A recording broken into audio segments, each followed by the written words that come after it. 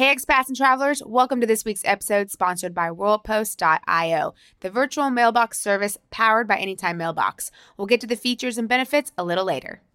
If you're interested in becoming an expat, whether you're moving to Portugal or another overseas location, I highly recommend you get your finances in order before you move. Yes, it's actually really important that you do it before you go. I know when we first got started, we did not do it that way. But if we knew John McNerney at Green Ocean Global, we would have gone to him, as he's someone that is Lisbon-based and he is experienced with expat financial challenges. So he's a go-to person that we recommend. Right, he can help you with long-term investments, financial systems, and international taxes. And he's actually helped us, and producer Dan has used him to explore what it would be like to move abroad and see if it would fit his family's current financial situation.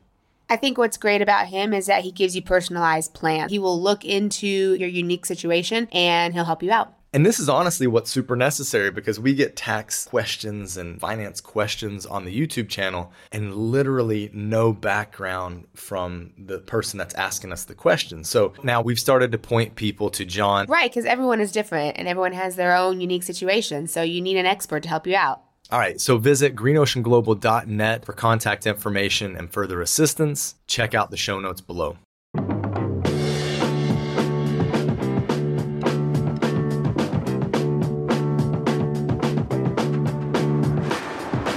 Hello, and welcome, my emerging expat. You're tuned in to Let's Move to Portugal. I'm producer Dan, and I have the distinct honor of bringing you YouTube travelers and our resident Portugal experts, expats everywhere's Kaylee and Josh. Each week they'll inspire, they'll educate, and they'll accompany you on your journey to Portuguese residency. In this episode, we journey with Christine, whose unexpected biking accident leads us through a revealing exploration of Portugal's healthcare system, bringing into focus the realities of access, waiting times, and patient experience. This is one episode you don't want to miss.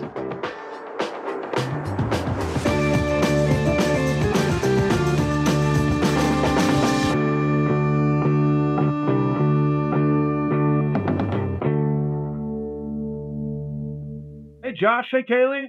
Hi, Hey, Dan. How's your week going? The week's going really well. I actually got back from Lisbon just yesterday. There was an awesome cup final. So I went to see FC Porto take Braga, and FC Porto came out on top, as they should, and as they mostly always do. And yeah, definitely All as right. they should. I have been following you on Instagram and very curious about the outcome of that game. So 2-0 to the good guys. nice. And it seemed like a cultural experience as well. It was a massive cultural experience. And actually, when I started the day, I thought, you know what? It might be cool to vlog this. And a lot of times when I vlog, I have no idea what's going to happen, right? So I can't really prepare for anything that's going to go on. I don't manufacture drama, although that does make for a really good story. But for me, it was like, this actually represents a few things. One, it's the first club cup final that I've been to. And for those that know me, I'm super into soccer or football, European football. And I have been for a long time. Kaylee and I have been to some pretty high profile US games. So where our national team has been playing. We went to a final for the Gold Cup a few years back. But this Club Cup final is different. The atmosphere is different. Kind of what's behind it is different than when it's nations involved. So that was part of what was on the line with this game. The other part is the fact that I was going with a Portuguese friend's supporters group.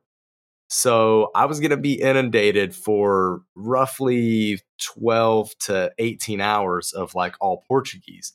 My Portuguese level is not great. It's not bad. It's good. But it's like, how much can I say and understand, and how is my brain going to feel as I'm just being inundated to like 360 with Portuguese? It's kind of exhausting. It is exhausting. And I survived. I survived the game. I ended up having to sit alone because the way the ticketing system works. So I wasn't alone. There were a bunch of Portuguese fans around me, but not my friends. So it was wild, honestly. It was a transformational experience that finished back in Porto, but we went through Via Fatima, right? I get a message really late from Josh that, okay, we're in the car, but we're stopping in Fatima. So I was like, well, I am going to sleep. I will see you in the morning. Yeah, and Fatima is this town that is like the cultural capital of Portugal when it comes to religion. And I guess it's FC Porto. I don't know if it's one of the other clubs as well. But on the way back from Lisbon after cup final wins, they pass through Fatima and they stop and they pray there. Like, because a lot of the players are Roman Catholic, being of Portuguese, Brazilian, and sometimes other like Portuguese colonies of those origins. There's a lot of Catholicism and Catholic influence. Sure. So they go there, they pray. And we caught it at the right time because basically all the players came by. The players interacted with the fans. The coach was like a celebrity. He actually had the most people swarming him. TV, that's cool. Yeah, TV cameras, and it's dark. It's like the cloak of the night, or whatever the saying is. It's super dark, but then you have these beaming video lights that are on. It was cool. It was an amazing experience. So an interesting tradition, but you go there to kind of give thanks, right? I mean, they went to pray, to give thanks for the win. That was exactly it. And that was what was explained to me in Portuguese when Tiago, my friend that drove me down there, was like, by the way, we're not going straight back to Porto. We're stopping in Fatima. All this was in Portuguese. And he said like the word for to give thanks. And I was like, did I catch that right? Like, because in the US, like, we don't have this. We don't have this tradition at all. So it was cool. That sounds fantastic. Let me back up real quick. So the Club Cup, is this just a national title? Yeah. Is this just all the Portuguese teams that play each other and find out who the best is for the season? Yes. So to the listener, this is super important when you move to Portugal and really anywhere in Europe to kind of understand the football culture. A lot of countries have their own competitions that go on. So there's like a big European competition, but also in each country, and I'm going to speak now specifically to Portugal, you have 3 competitions that happen every season. You have the league, where you play home and away, play everybody twice, and then whoever is the best team at the end of the season in the league lifts that trophy. Unfortunately, that went to Benfica this year. However, there's 2 other important competitions, and they're both cup competitions. So they're essentially the equivalent to like playoffs, but you don't have to really qualify for these. You're just in them because you're a team in the country. And everybody, more or less, without getting too technical, is involved in these. And it just like dwindles down until you have a final.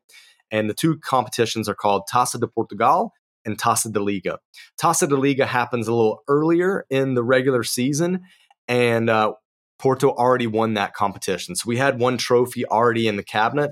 And then the last one on Sunday, that was the final for the Taça de Portugal, which is like the second best trophy you can win in Portugal. The league is the number 1, boo Benfica, but Porto captured the title for this one, and that means that we have 2 trophies in the cabinet. And it's always played at the National Stadium in Lisbon, right? So even though it was Porto and Braga, it took place in Lisbon. That's right. Man, that's awesome. That sounds so fun. All right, now this week, Josh, you met with Christine. Wow. She's got a heck of a story. Yeah.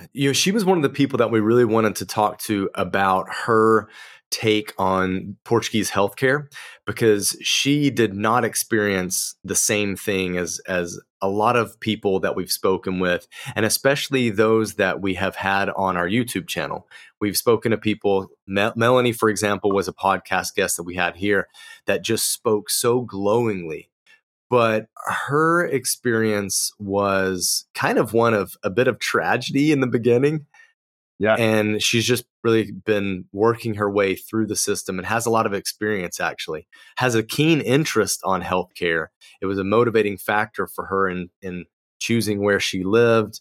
And kind of at the top of the list for her, which I'm assuming is like many viewers that are in a, I don't want to say older demographic, but like 60 plus, a lot of people, it's on their mind. Whereas the people we talk to who are like 50s and younger or 45 and younger don't think about healthcare as much, right? Wouldn't you say? Yeah, definitely not as much. It's not on their radar for sure. Spoiler alert, Christine is doing much better. Actually, we recorded this a few weeks ago, and I've been emailing with her back and forth about this episode. Good. And her last update is that her physical therapy is going great and that she's on the mend. So That's brilliant. Good. Yeah. Yeah. So, but her experience was invaluable for sharing with us and with the listeners. So it's a great interview and episode, and really thankful to her for sharing as much as she has. Yeah, it's not always easy for people to open up about the negative side of things. I mean, it's super easy to talk about positive things. And even Kaylee and I feel that because we don't know how it's going to be received. Fortunately, and oftentimes we find that on our YouTube channel, in the comment section, when we do bring up negative stuff, people are really cool about it. And they thank us for opening up about things that might be uncomfortable. Because it is uncomfortable. It's uncomfortable to get on camera or get across the airwaves and talk about the negative side of a life that we're so fortunate to live. Absolutely. WorldPost.io is powered by Anytime Mailbox, which means you can get your mail anytime, anywhere, even on your smartphone. And they really have competitive pricing with their lowest package starting at $5 per month. Here's a cool feature they have. World Post can relay things from the US to Europe, so that includes documents, Amazon purchases from the US. And you can get it to Portugal. And they have a variety of packages. Some include secure shredding, free junk mail filters, and things like that. I bet you love that junk mail filter. Oh, lots of junk mail. I sign up for a lot of newsletters. She's not joking. So if you're interested in worldpost.io, you can visit the website or check the link in the show notes below.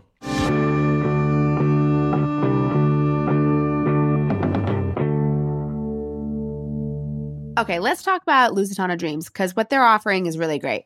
Yeah, it definitely is. And Dallas actually has grown Lusitano Dreams since we first met him. So he's really getting his process dialed in. The thing that I like about it is it removes the barrier and choke point of the proof of accommodation, because that's been one of the biggest things that the D7 and the D8 for the long-term people have had problems with, right? Yeah, it's definitely something that is really hard to lock yourself into sight unseen. But here you can have a legitimate contract. You can rest assured that it's going to be a soft landing because you're coming into a furnished place in a good location and a livable location until you can kind of get your bearings and figure out where you really want to live. And the cool thing about it is that they can start your lease when you arrive. So you're not like burning a few months of cash essentially paying for an apartment or paying for a lease that you're not using. Yeah, that's one that's really hard to negotiate, trying to get a lease that starts when you want to arrive and not when you are actually applying. So the fact that they offer that as a service to where you're not, like you said, burning those months saves you a lot of money. Yep, Lusitano Dreams offers visa-friendly proof of accommodation, so that could be for the D7 visa or the D8 visa. And their properties include detached houses, apartments, room rentals as well, in different locations like Lisbon, Cascais, Lulé, and they're expanding too. So soon to be Porto and quite possibly Silver Coast. Yeah, which is really exciting. So check out Lusitano Dreams for more information. We have a link in the show notes below.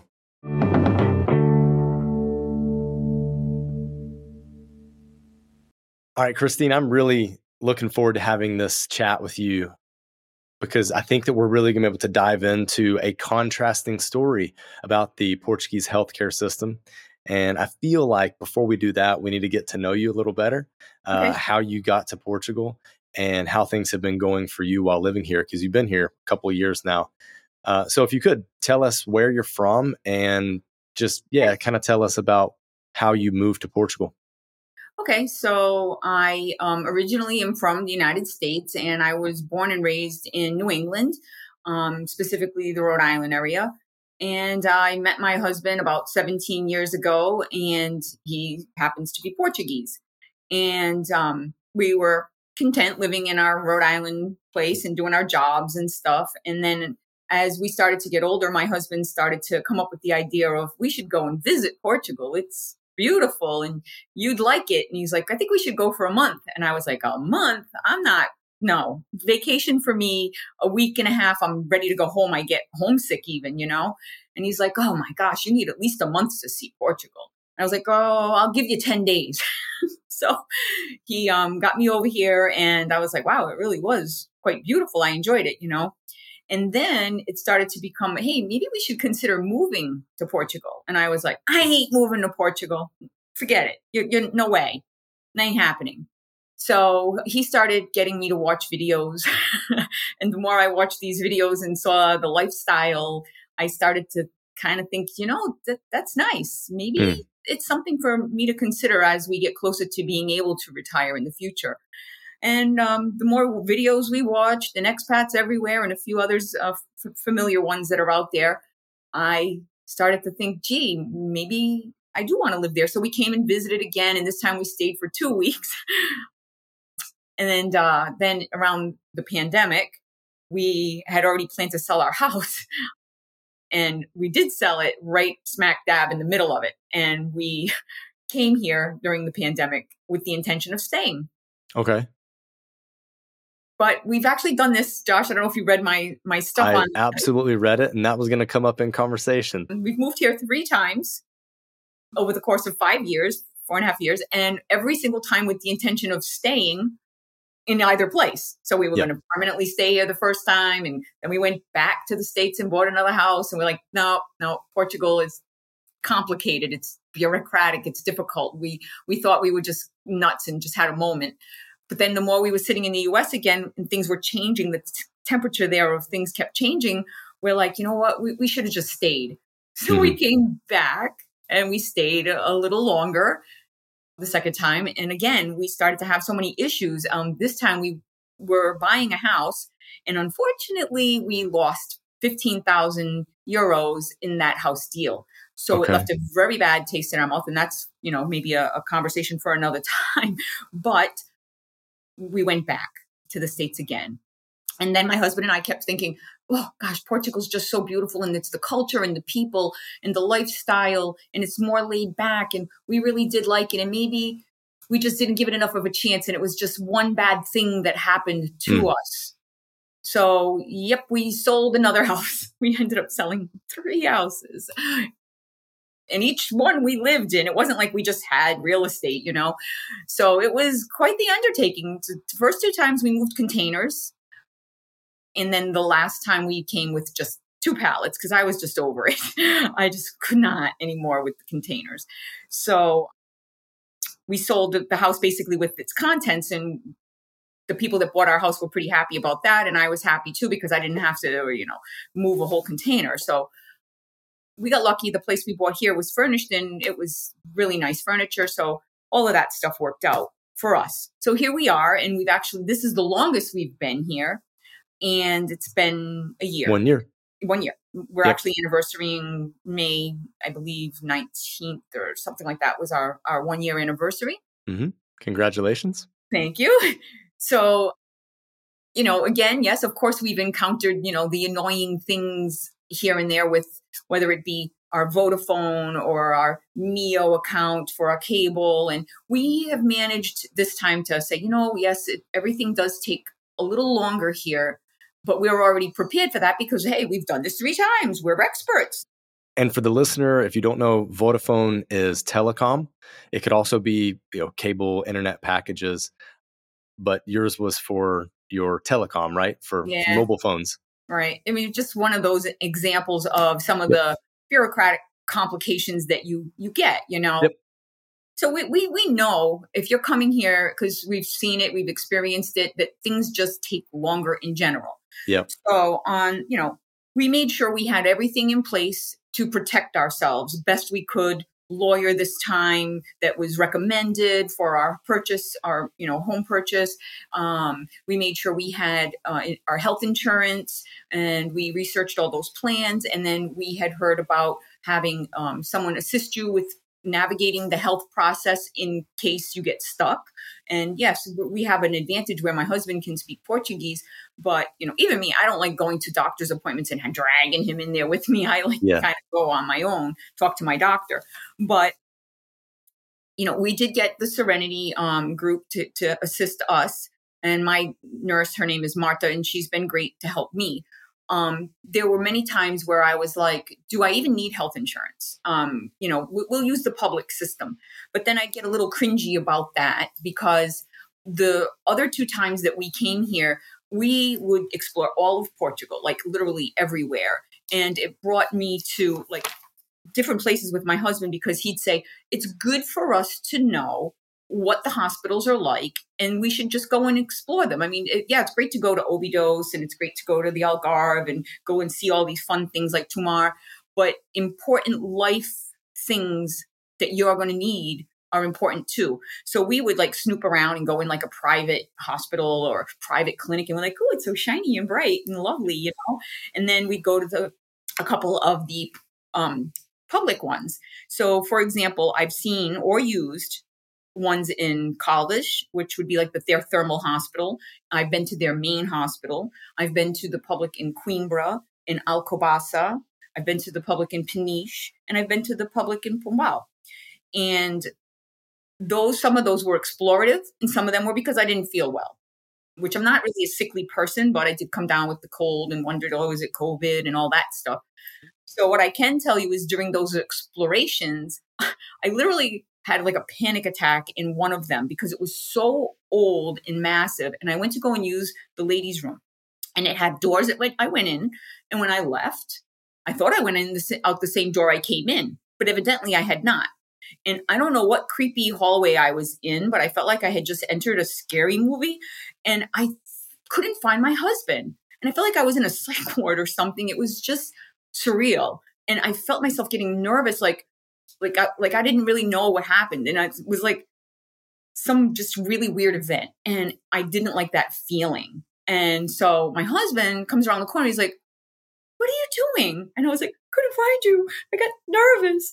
And he's like, oh my gosh. And he's like, why didn't you just come back out? And I was like, but I did. And what we discovered was I had totally gone out a different doorway, and it just landed me somewhere else. And he had been waiting for me 15 minutes on the other side, wondering what had happened to me. So the halls were dark, and they were just very outdated. And it was quite frightening, actually. And that was one of the hospitals that was more inland. It's definitely was a big city, but the hospital was super outdated. I don't know if I should just say which one it is. Absolutely. It was Coimbra. Okay. I don't know how many public hospitals they have in the Coimbra area, but the one we went into, I just was like, oh gosh, I don't ever want to live here and get sick and have to go there. Okay. Where was this one in the city? Where was it located? I'm not really sure. It was one of our explorative, visits here. Yeah, I just don't remember which one, but it was a tall one, and it was big, and it was public for sure. Okay. So, private hospitals that I have explored were like also in similar towns like Alcobaça, Torres Vedras, Lisbon, Bomboral, and Benedita, some of the private ones. And they all seemed a lot nicer, So I still kept playing with the idea of, well, if I live in an area where I like the hospital, do I really need the, private health insurance? Yes. Well, life just happens, So it was kind of rainy here this winter, and living in Portugal, the rain doesn't really matter that much because it's usually sunny in a day or two. It's just usually great and beautiful out. And I love to ride my bike. I've been riding my bike for, 17 plus years, and I just really enjoy riding my bike. So after we had like 4 days of intensive rains, I said, well, it's going to be sunny this week. Maybe it will dry out enough that I can go and ride my bike. Sorry, my kitty is meowing. So we'll just, that's Zen. Zen, please have a seat. We're keeping it real here.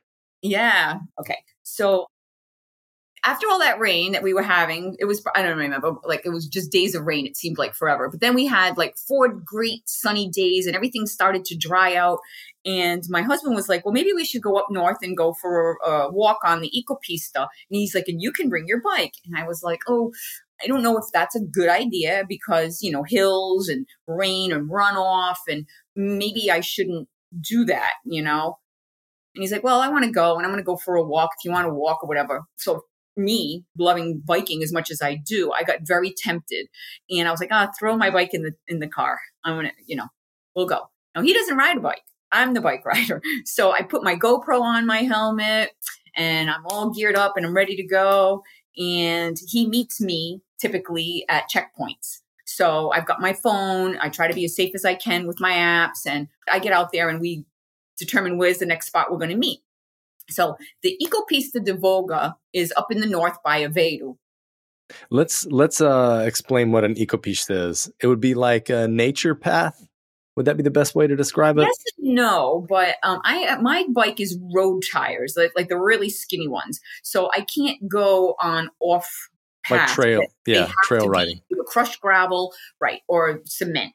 Yep. So there's two. There's the Ecopista de Dao and the Ecopista de Voga, and they're former railway bike paths. They're former railways turned into bike paths or pedestrian walkways. Yep. So that's. But it's not like walking next to a highway. Just for the listener, it's through the countryside. Fantastic sensory experience. And it's safe because you're not riding with the cars and the big 18-wheelers scaring you and barreling down on you. And so you feel safe and you feel connected with nature and the smells. If there was smell-o-vision and sense-o-vision, it would be fantastic with my GoPro. And I'm always saying that. I'm like, the eucalyptus, if you guys could just smell this, it's fantastic. The wood, the rain, the earth. I just love it. The cows in the fields and the sheep are bleating and the goats are whatever goats do. There's a lot of wonderful things going on when you're on those bike paths. So we don't have a lot of those here in Portugal. So you have to go out, search them out. In the States where I was from, we could easily access those. So for me, it was a big treat and a big temptation to go. So as I got up there, I'm riding, and I really don't think there was a lot of problems. There was some leaves on the trail because it was winter and it had rained. And I was about 5 kilometers from the end, and my husband and I met up. My GoPro had died, so I took off my helmet, put it in the car, and I took the GoPro off, and I actually thought to myself, do I really want to put the helmet on? It's just 5K more. It's like 3 miles, 5K. And then something said to me, Christine, put your helmet on. Don't be an idiot. Just put it back on. So, okay, I put my helmet back on. And off I go. My husband's going to meet me at the end. And I came around a little bend and I saw something shiny. And I was like, what is that in the sun? Is that like wet or is it oily? What is that? So I slowly started to put my rear brake on. And as soon as I did that, whatever I hit was I think it was like a silt, like a slimy, I don't know what. But my bike totally shot out from under me. It literally went right to the right. There was no more GoPro, so we didn't get it on tape, which I kind of glad. But I don't really want to watch that on replay. But the bike went to the right, and I just was like, in my head said, you're going to have to roll. Roll, just, good luck. The bike is gone. You're going down. My phone shut off with the bike because it was attached to the bike, and I just landed on the pavement. And when I did, I got to say, I didn't know I broke my leg. I actually, rolled over on my right leg and I started to go to stand. And when I pulled my left leg toward me, and for viewers that are sensitive, this is a trigger warning. I looked at my leg and I could see the bone pressing through my workout pants, my black pants. They were the black stretchy yoga pants. Yeah. And as soon as I saw that, brain said, you're in trouble. You need help. What are you going to do? And thank God, when I looked up, I saw a big lemon tree and a cement wall. And I thought, well, maybe there's someone there, but maybe not. And if this would have happened deeper in, I really would have been literally screwed because no one would have heard me scream. Because you were riding solo, essentially. Because your husband was at the checkpoint. You got that right. Okay. So he didn't know at this point that I had fallen. Yep. I knew. And no one else knew but me and God and nature and the birds that were tweeting above my head. And I was horrified.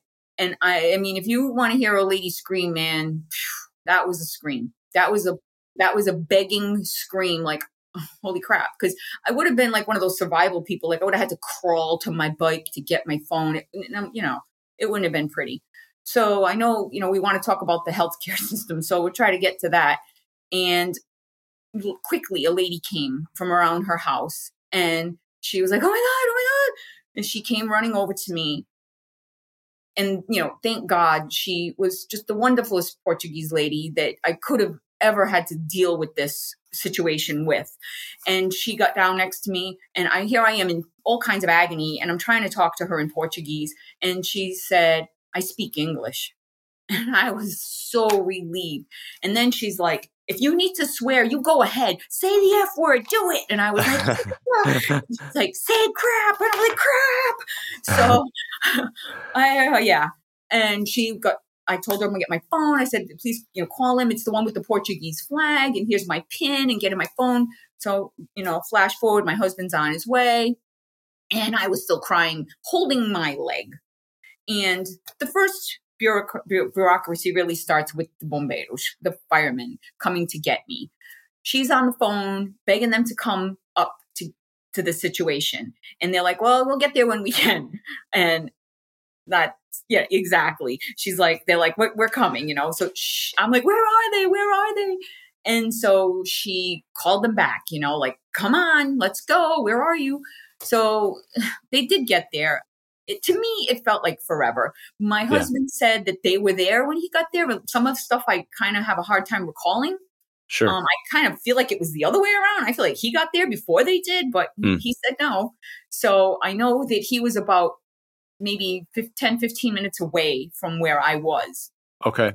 First, they had to call him. Then he had to process and get himself and put it in the GPS and then get there. So, I can't really give you a total timeline of how long it took him to get there. But once they did get there, they wouldn't give me anything for the pain because they said that I might need surgery.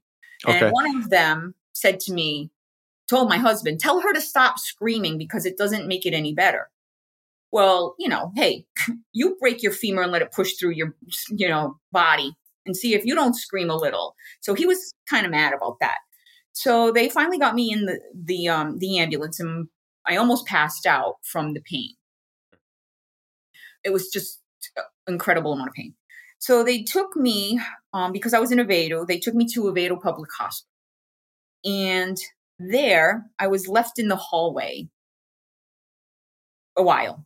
And it was a very uncomfortable experience because of several reasons. Number one, I was in pain. Number two, I was in a hallway and there was a mother with her 2 children.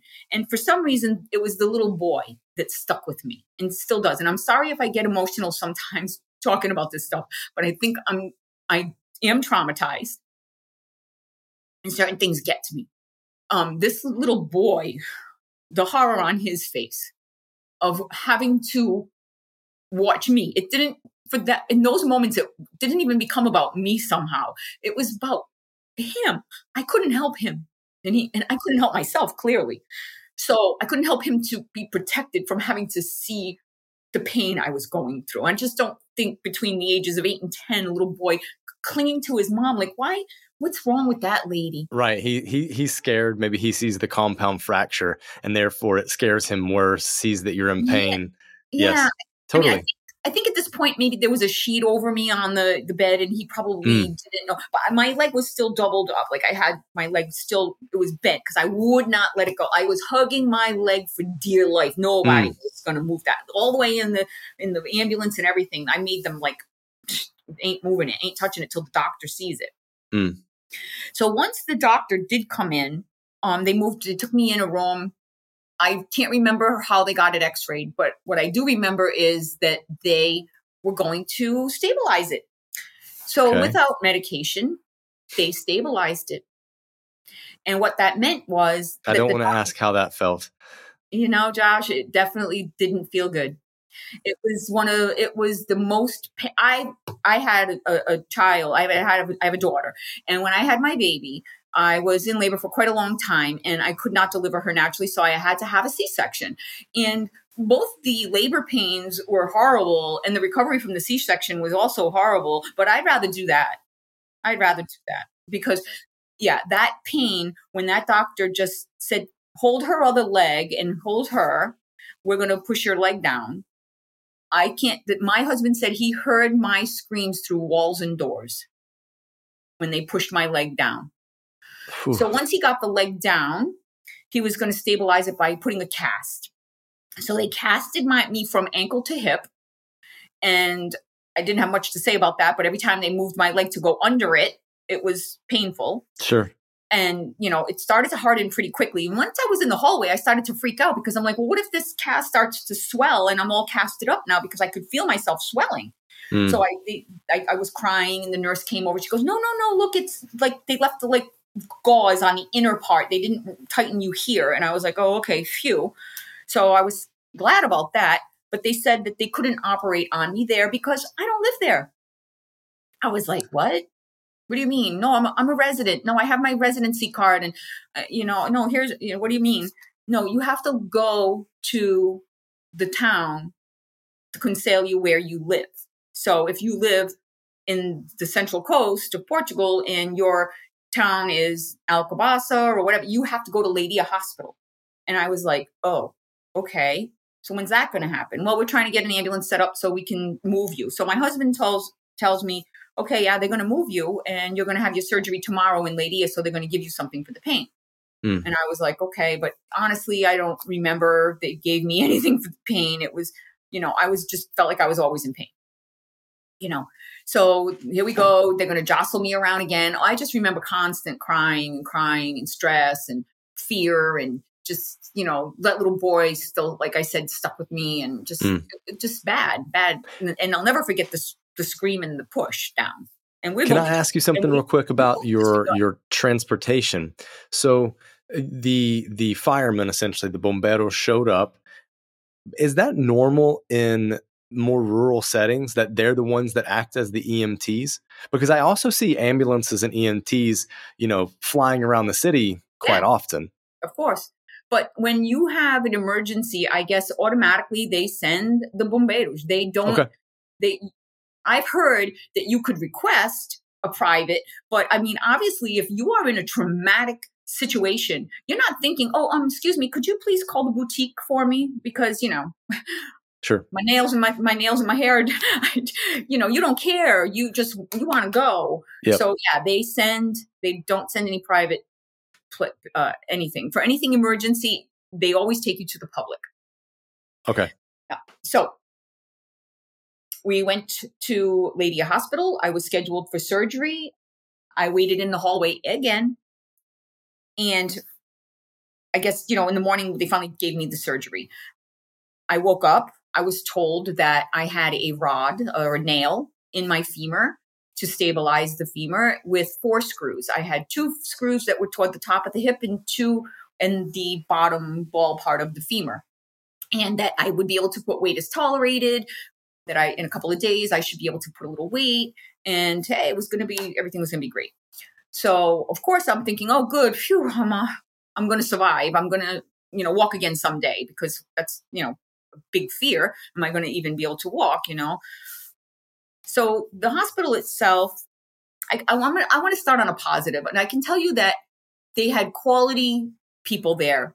There were really some good quality people there. The nurses, there was one nurse in particular, her name was Dina, and she was stellar. I mean, if anybody was dropping the ball anywhere, she was picking it up, putting it back in their hand and telling them what to do. Good. So they were giving me good care-wise. Yeah. But, if you can get past the room and what you're seeing in the atmosphere, well, I looked at it like, well, maybe I'm getting good care now. So who cares that the TV that is in front of me for the next 4 days literally has no picture on it. It's black. But I can hear Portuguese TV coming out of it. I could hear the news in Portuguese. I could hear them playing games or music. Hey, there's a festa somewhere. I could hear it. I just couldn't see it. Okay. On the right of me was a poor elderly woman that had more than 12 fractures in her body. And she was pressing that buzzer and long pressing that buzzer and just really uncomfortable. And then on the left of me was another elderly woman that had many fractures, but she was quite elderly and she just basically was there. She didn't speak and her family members would come in and shuffle around her. And it was sad. You could tell she was quite on in years. So I was in the middle and I quickly learned that if I needed something, I pressed the buzzer, boop, quick, a quick boop, boop, and they knew like, oh, it's Christine because she's not all day long pressing and every 5 minutes. So they would come rather quickly for me, which was great. So that part of the experience, it wasn't like horrible, but atmosphere wise, I don't think the public provided a good aesthetic. That's the best way I could say it.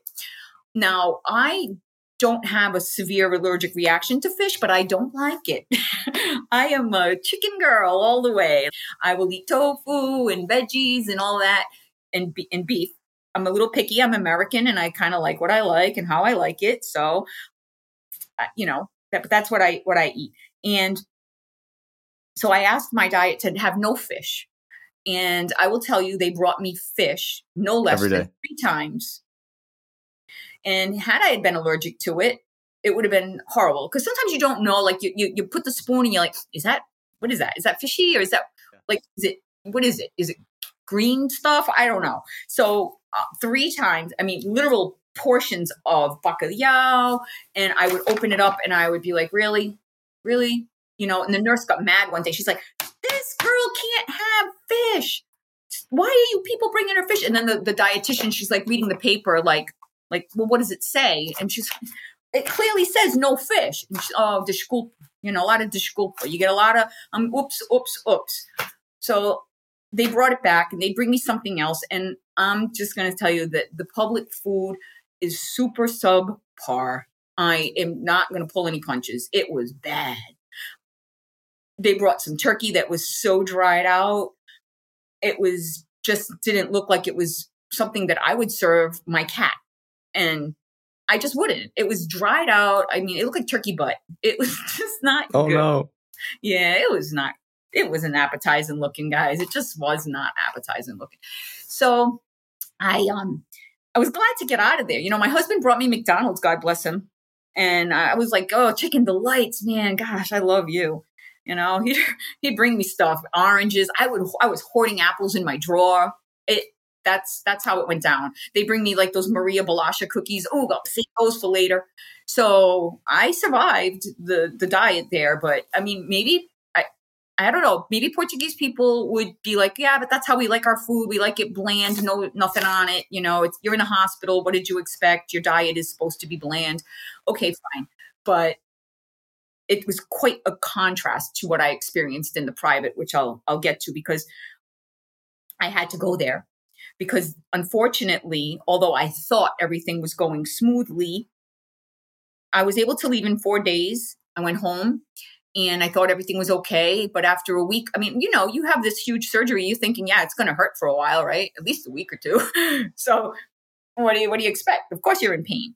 But the pain started to be more questionable. And as we started to look at our documents, we realized that the doctor's orders were for me to have a follow-up visit in 4 to 6 weeks.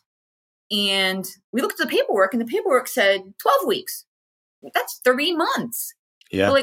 So who dropped the ball there? Why does this paperwork say I don't get seen for 3 months? I mean, usually you have a surgery, the doctor or the surgeon wants to check you a week later or something, right?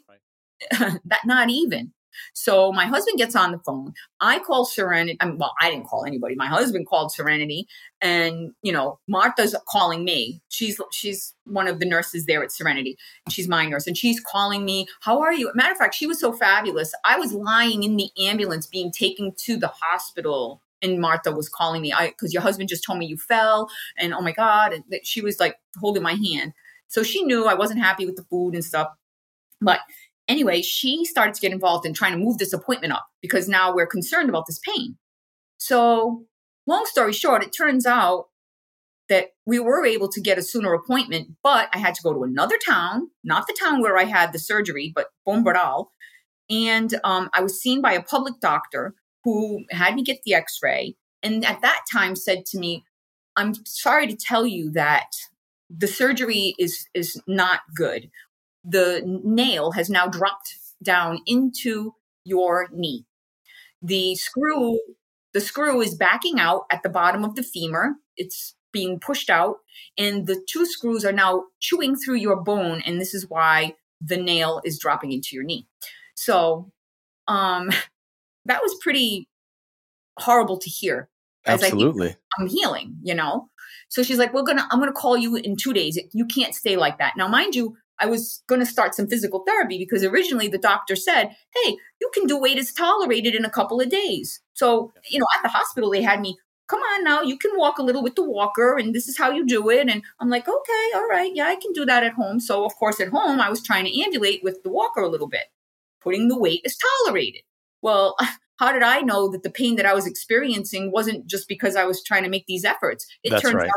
out, it's because I got a dang nail in the rod has gone into my knee. Right. So right away she says to me, oh, no physical therapy. I was supposed to start the day after I saw the doctor. She put the brakes on that. No, stop. She's like, I will call you in 2 days.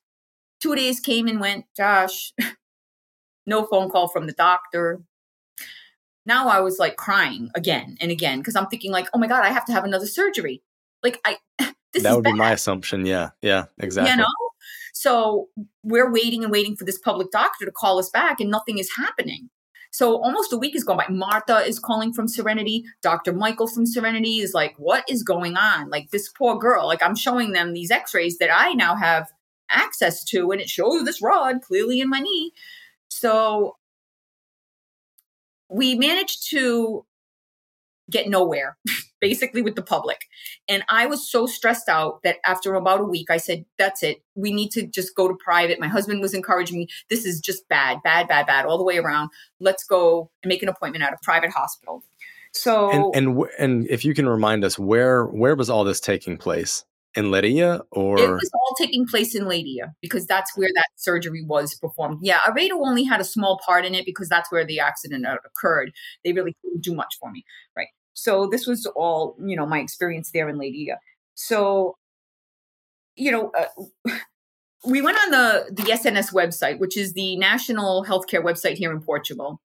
And it did show after like a week and a half that I was actually, in fact, registered that I needed some sort of a surgery. But I made a few notes here, like basically that for my type of surgery, that I would have a wait of about 40 to 60 days, give or take 15 days. I was like something like number 14 on the list. In the private system. No, in the public system. In the public system. In the public system. So here we are with this knowledge of knowing the doctor never bothered. It was such a serious thing to call us. And that I'm over there like a squirrel on the computer trying to find, like my SNS account. Like, what did she say anything? Is there any notes? And I found that. So I'm number 14. Like, really? I got a nail in my knee. I'm number 14. Yeah, what do the other 13 people ahead of you have going on? Exactly. That's what it's got to be mad. Right. And I'm like, this is why sometimes you see a lot of people, they're kind of limping, Right. Right. So, and then you start doing the math and you're like, wait, 40 to 60 days, give or take 15 days. So so it could be a month or it could be 75 days, which would be what, 2.5 months from now? And then what? You see me again, or do you actually do the surgery? I just was like beside myself. Yeah. So at this point, I called to Hospital de Luz in Lisbon. And I told them what was going on, and they gave me an appointment the next day. So I have insurance. So I went there. I saw Dr. Avila, and he was an orthopedic surgeon, and I had read online some of his bio, and I knew he would speak English. So he took one look at my knee and said, well, in my x-ray, and he said, well, I'm going to take my own x-ray. So I'm going to have you go downstairs. Went downstairs, and he was just nodding, and his head was like, looking at that x-ray. And he's like, hold on a minute. He got up from his chair. He walked across the hall to his colleague. And then he said, I'm going to talk to my knee specialist, as he walked out the door. So he came back with that knee specialist while I was sitting there in the wheelchair, and they didn't hesitate at all. And he's like, this is Dr. Luis Miguel Barbosa, and he's a knee specialist, and we would like to know how soon you can have this surgery done. And I was like, as soon as you can do it. So this was like on a Wednesday, and Dr. Luis looked at me and said, is Saturday good? Saturday? Who works on Saturday? Saturday's play day. You don't work on Saturday. I was like, really? You're gonna operate on me on Saturday? And he goes, yeah, this can't wait. He goes, I can't believe that you were put back together like that. He goes, you don't do a break like yours so close to the knee. And it was a comminuted fracture, which means that it was kind of like crushed. There was like a little more going on there that needed a little more security than just 2 screws at the bottom. Yep. So his opinion was that was incorrectly performed. So he, said, okay, he was going to do that on Saturday for me. So on February 18th, because we wound up waiting, the original surgery was on the 5th of January, but because of all of the waiting and the stuff with the public and trying to get my follow-up appointment, it ended up being that date that I got in there. So the surgery was done, and I was very grateful that at least I had a chance, because I felt like with the other system, if I would have kept waiting, I really would have been in trouble. And that was more confirmed to me when I woke up from surgery and Dr. Luis came in and he said to me, you were actually healing. Your bone was fusing. I had to cut through the bone to fix the bone. And he said that there was a lot of damage. He said it was quite a demanding surgery, actually, because he had to cut through that bone and, try to put these fragments together. He said that I also had a shard of bone that was pushing through my thigh, and that it was like a razor, like a piece of sharp glass. So every time I try to flex my quad, that would just be piercing me. And he goes, I don't know why they didn't take that out. He said, but I took it out for you. I was like, well, thank you. So I was really relieved that I knew I was in good hands. But he had to cut my thigh open. I basically got cut open like a hamburger bun up the side of my thigh. And I think it was 80 staples through my thigh, through my knee, to fix this problem. And I have a plate now. There are 7 screws in the femur head and 5 up the side into the plate. He told me I could not bear weight on my leg for 3 months. So, the other instruction of, hey, go for a walk in a couple of days, so weight is tolerated. No, he said, absolutely not. He said, if this does not take, it would be a tragedy. It would be a tragedy. So I really was sticking to them doctor's orders, and I was really lucky that I had Marta to help me in this process, because her and Dr. Michael were stellar when it came to coordinating my health insurance. Because if you can imagine, not knowing how much a big surgery like that is going to cost you within the public system, it was scary, because what if the insurance said, no, we won't approve it? Yeah, I needed to know that they were going to approve it. So they in the private system, you mean? In the private system, yeah, because even though you have insurance, you're just like assuming that everything is going to be covered. Right. You have to know. Right.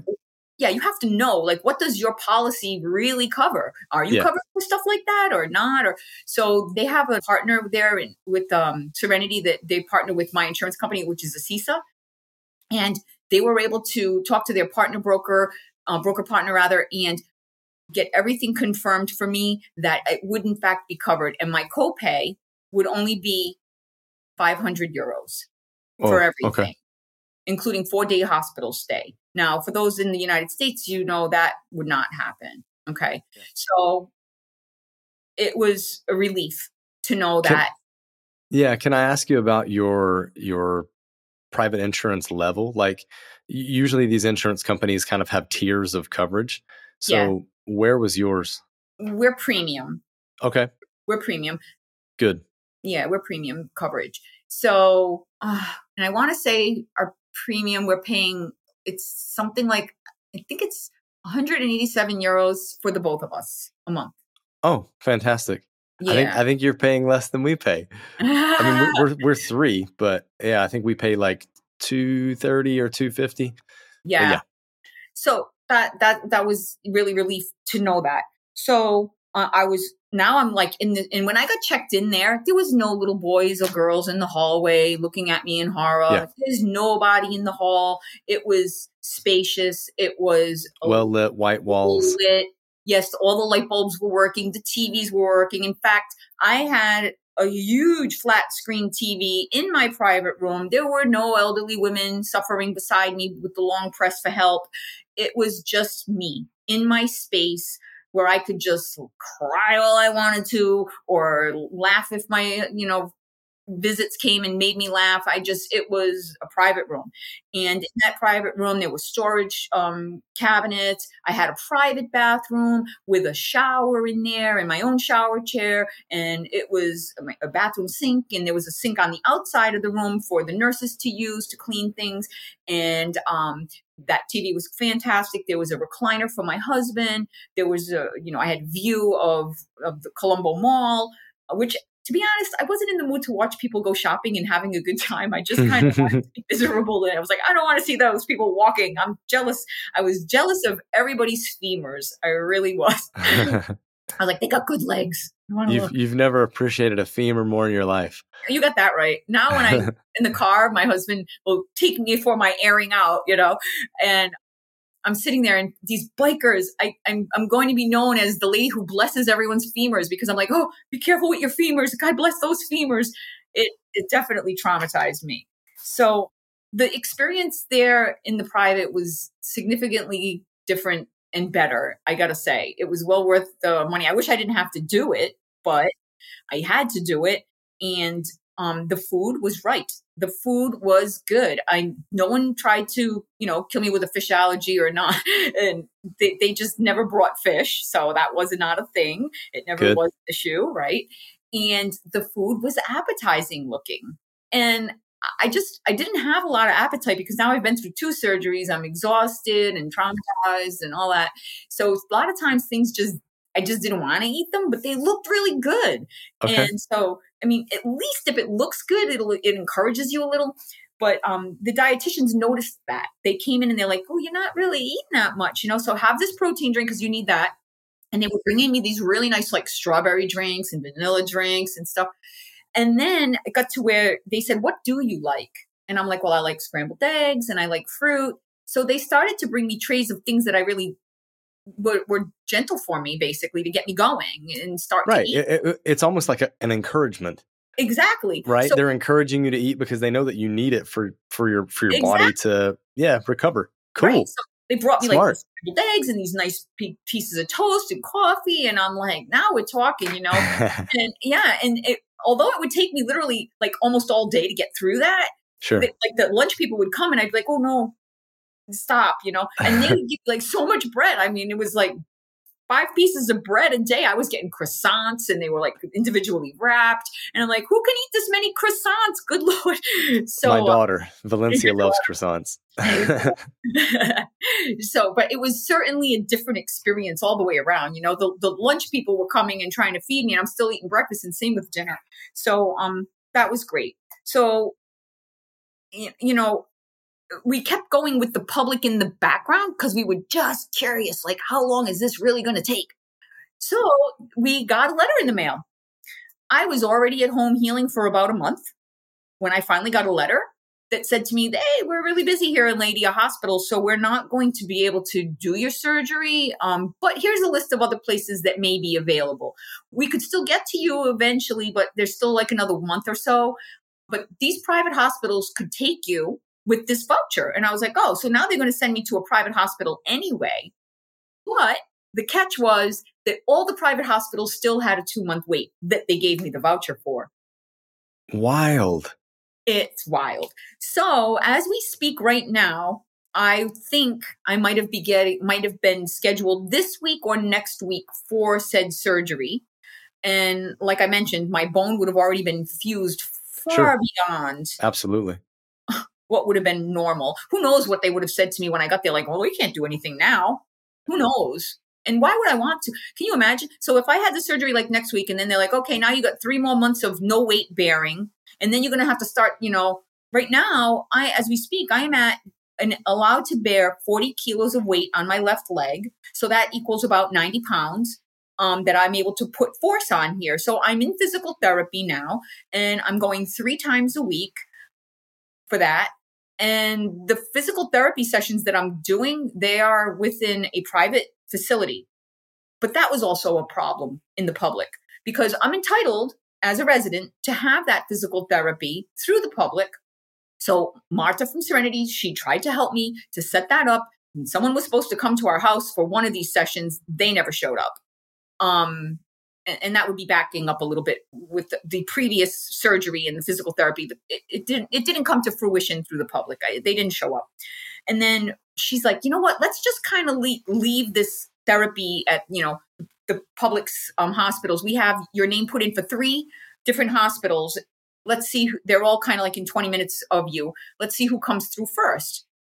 Well, they were not coming through, and she kept pressing them and like, when are you going to have something? And, oh, it could be a month. We're all backed up. So here I was with a prescription from my surgeon saying he wanted me to start physical therapy and put 10 kilos of weight on my foot. And so we're running around with this prescription and no one can take me. So private was going to cost me. Now, see, this is where your insurance is important, because if you don't know how much they'll cover, private will charge you. In my area, they were charging between $35 to $40 per session. And my doctor wanted me to go 5 times a week. So quick math, 5 times 40 is 200. 200 4 times a week, that's 800 euros. Who's got 800 euros a month just laying around to just do your physical therapy? Not me. I'm sure some people do, but I'm just not. I don't happen to be that person. So that was really another devastating thing to me. I'm like, well, what if I can't afford the physical therapy? So, Martha's helping with Serenity. She's like, okay, your insurance does cover that. And as long as there's reasons why, it can be extended. And I'm like, okay, great. So off I go with my handy prescription to another private facility, and they see me. But here in Portugal, they don't just take your surgeon's prescription. You have to be seen by their private doctors to verify if you need this or not. So I had to pay another 15 euros to get a second prescription, which I already have, for them to say, oh, yeah, you got a broken leg and you need physical therapy. I'm like, okay. So the doctor said, yeah, that's urgent. You need physical therapy. And I was like, okay, great. When can we start? He goes, oh, we have about a month and a half wait, 2-month wait here. So now Martha and my husband, they're frantically calling places, trying to help me get this therapy. In the end, I ended up having to go to Peniche, which is about a 40-minute drive for me every other day. So I can't go those 5 days. The doctor said, optimally would be 5 days, but 3 would do it. If anything less than 3, it's not going to help you. So I do it at home in between, but I suck it up. And every other day we go for that 35-minute ride down, and I get the physical therapy. But I got to tell you that it's fantastic because they spend 3 hours with me for 3 euros because my insurance is covering it. Okay. Wow. So, okay.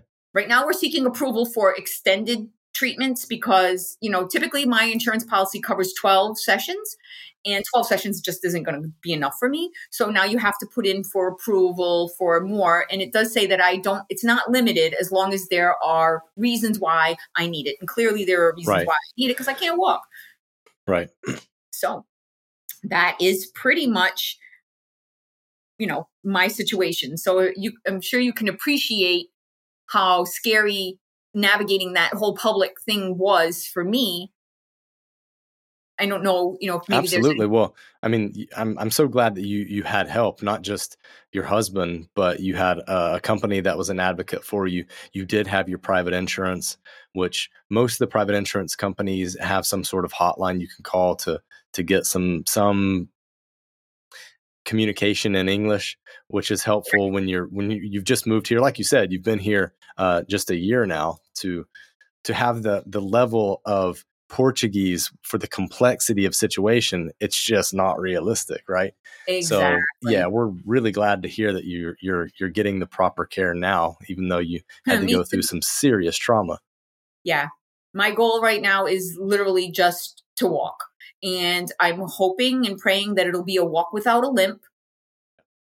I'm a very active person. I mean, I'm always walking and I'm always doing things around my house while I was. And it's frustrating to just be constantly, not being able to get up and having to rely on someone else and being far away from your family. And now it makes us pause and think, well, gee, that notion you had of not having insurance, is that still a thing? Absolutely not. After what I went through, I would highly recommend anyone who's considering to not have that insurance, which actually, Josh, you mentioned that yesterday in you guys' video about sometimes wondering about your expenses if you could just live with the public. Don't do it, my friend. Don't do it.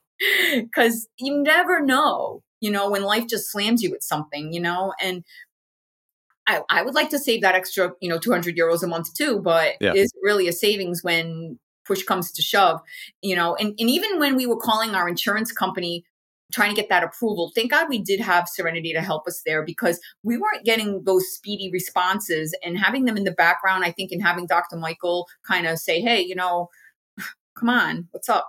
I think it really was instrumental in getting me the care that I needed more expeditiously. Yeah. Okay. So, well, Christine, we really hope that you have a full recovery. I really hope to hear a success story that you get back on the bike. Who knows how long that'll take, but really hope that happens. So that also means, walking without a limp and just continuing to enjoy your Portugal experience here. Thank you so much for coming on and spending this time with us and telling us the contrast that I think we all needed to hear from the majority of people talk about their experience in the healthcare system here in general, whether it's public or private, as a really glowing one. But we do know that there are situations like yours that happen quite often, oftentimes happens to Portuguese people who don't have access to private healthcare, and their story doesn't end with a happy ending. So we really appreciate your time. Thank you so much. Oh, absolutely. No problem. I'm glad I could do it. And I hope that it kind of opens people's eyes a little bit. But, know this, that the Portuguese people overall, they're really good, kind-hearted people. And I think some of them are stuck in a system that they have really not a whole lot of choice over. And that goes for the doctors and the nurses that care for us in those public hospitals as well. And they're not infallible. Something bad could have happened to me in the private system too. I'm not somebody who is just, rose-colored glasses on. I know bad things happen everywhere. This just happens to be my personal experience, and I'm glad that I could share it with you guys. At Expats Everywhere, we believe that living abroad transforms lives. How has living abroad transformed your life? I think that I have a greater appreciation of everything around me, whether it's just the sky and the sea and the air, right to the people that I see in front of me. I think it's opened up my eyes to a lot of things that I forgot. Because in the United States, I think we're really afraid of just going to the darn store. And I feel like it's really opened me up in a way that I can just breathe and feel okay. Again, because, I was raised in the 70s. I'm a little older.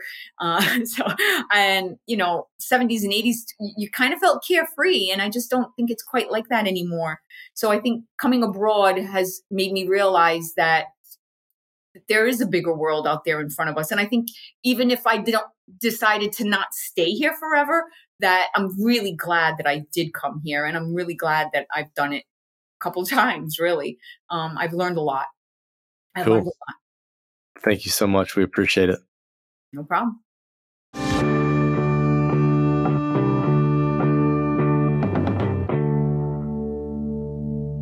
So, listener, we know that you are preparing to move to Portugal. We did everything ourselves for the D7 visa. So we have a DIY D7 course. We also have a DIY remote worker course now since they've split those up. And if you're already here, we have a living in Portugal course for you. Now, the difference between the D7 and the D8 or the digital nomad visa course that you could get is if you have active income, you should be getting the digital nomad or D8 course. If you have passive income, you should be getting the D7 course. And we have a special promotion for anybody that is a listener of this podcast. If you type in podcast at checkout, you will get $15 off. So these will just guide you through exactly what you need. They stay up to date as things change. And once you purchase it, it's yours for life. So if you're not ready to go now, you can still get it and take a look, and you can use it later on. And Kaylee is a mad lady, and she is always updating the course so that it doesn't fall out of date. Well, and I have to because they're always changing things, and so it has to stay up to date. That's facts.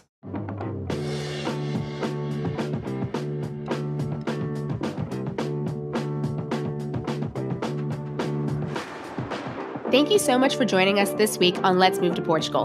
Contact info for all the services mentioned are in the show notes. If you like the show, please subscribe. If you love the show, please tell a friend, connect with us on our socials, and if you want to help us out, give us a review on your podcast player. Expats Everywhere presents Let's Move to Portugal is produced by Time or Money Productions. Expats Everywhere researches our guests, and we do our best to provide factual and relevant information at the time of the recording. Despite our best efforts, we can make no guarantees as to the accuracy of what you've heard in this episode.